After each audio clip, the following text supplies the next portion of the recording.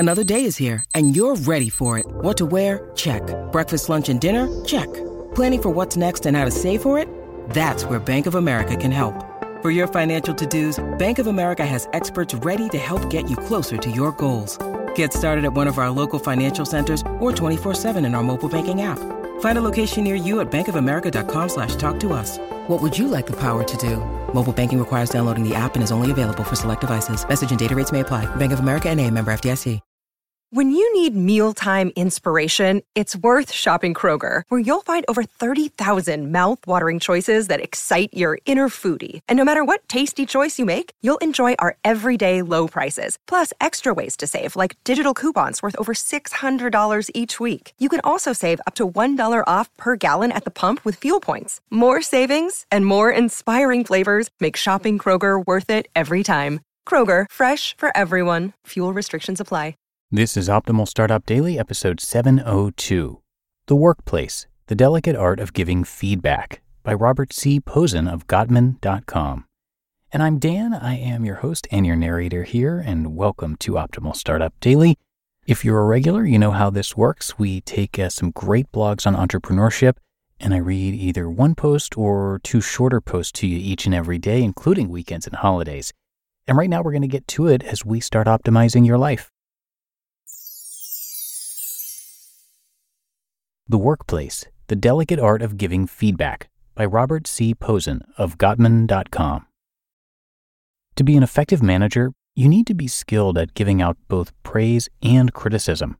While praise is easy to give, it's far more challenging and unpleasant to criticize your employees. Yet the practice of management requires you to occasionally show employees where they need to improve. Thus, it is vital for managers to learn how and when to give negative feedback. The first thing to realize is that people generally respond more strongly to negative events than positive ones. In other words, we are usually more upset about losing $100 than we are happy about winning $100. In fact, in an influential book, John Gottman, now a professor emeritus at the University of Washington, suggested that positive interactions must outnumber negative interactions by at least 5 to 1 in order for a marriage to succeed. This observation is also true in the workplace, as Professor Andrew Miner, then of the University of Minnesota, and colleagues discovered in a study published in 2005. They recorded employees' moods several times each day, and each time asked them if any events, such as a positive interaction with a coworker, had occurred within the past few hours. Their results showed that employees reacted to a negative interaction with their boss 6 times more strongly than they reacted to a positive interaction with their boss. This suggests that negative feedback can have significant adverse effects on an employee's well-being and, presumably, their productivity.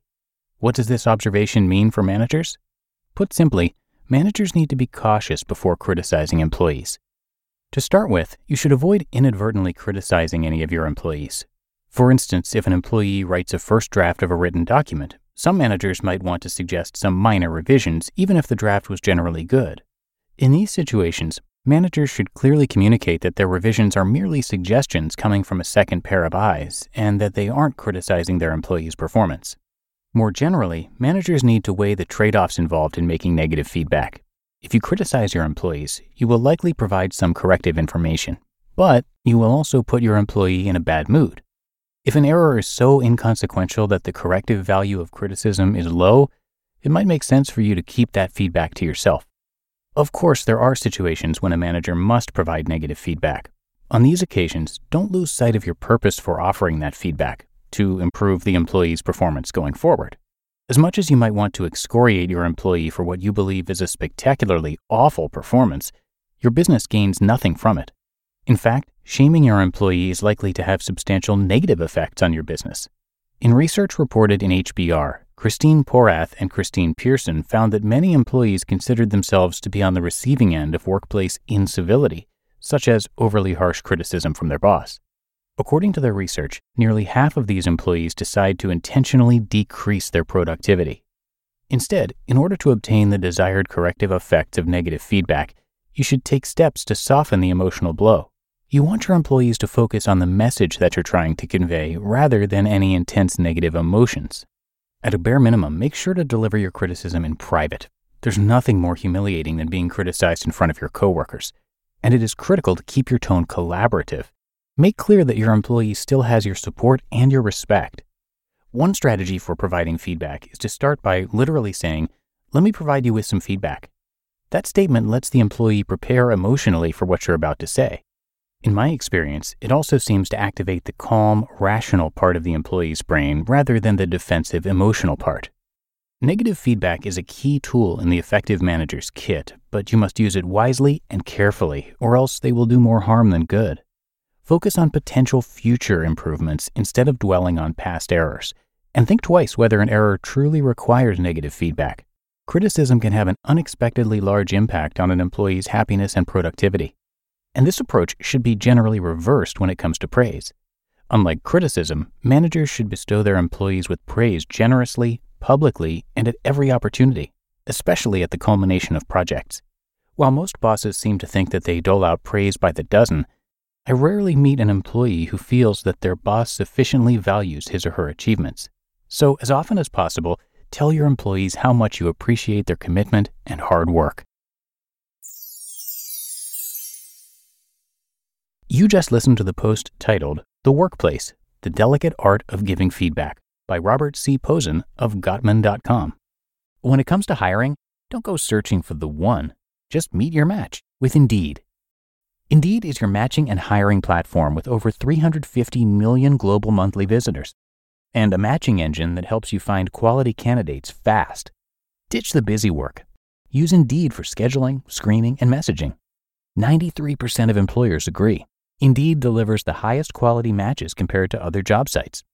And one of the things I really love about Indeed is that it filters out those incompatible applicants.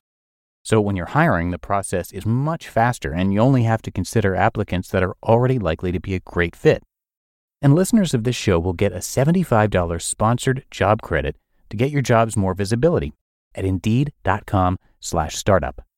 So just go to Indeed.com/startup right now and support our show by saying you heard about Indeed on this podcast. Indeed.com/startup. Terms and conditions apply. Look, Bumble knows you're exhausted by dating. All the, "must not take yourself too seriously," and 6'1" since that matters. And what do I even say other than, hey? Well, that's why they're introducing an all-new Bumble, with exciting features to make compatibility easier, starting the chat better, and dating safer. They've changed, so you don't have to. Download the new Bumble now. Okay, thanks to Robert for the post today, and thank you to Drs. John and Julie Gottman, the founders of Gottman.com, for letting us share the articles from their site. Now, for over 40 years, Drs. John and Julie Gottman have devoted their life to the research and practice of fostering healthy, long-lasting relationships through the training of clinicians and the creation of transformative products for couples around the world.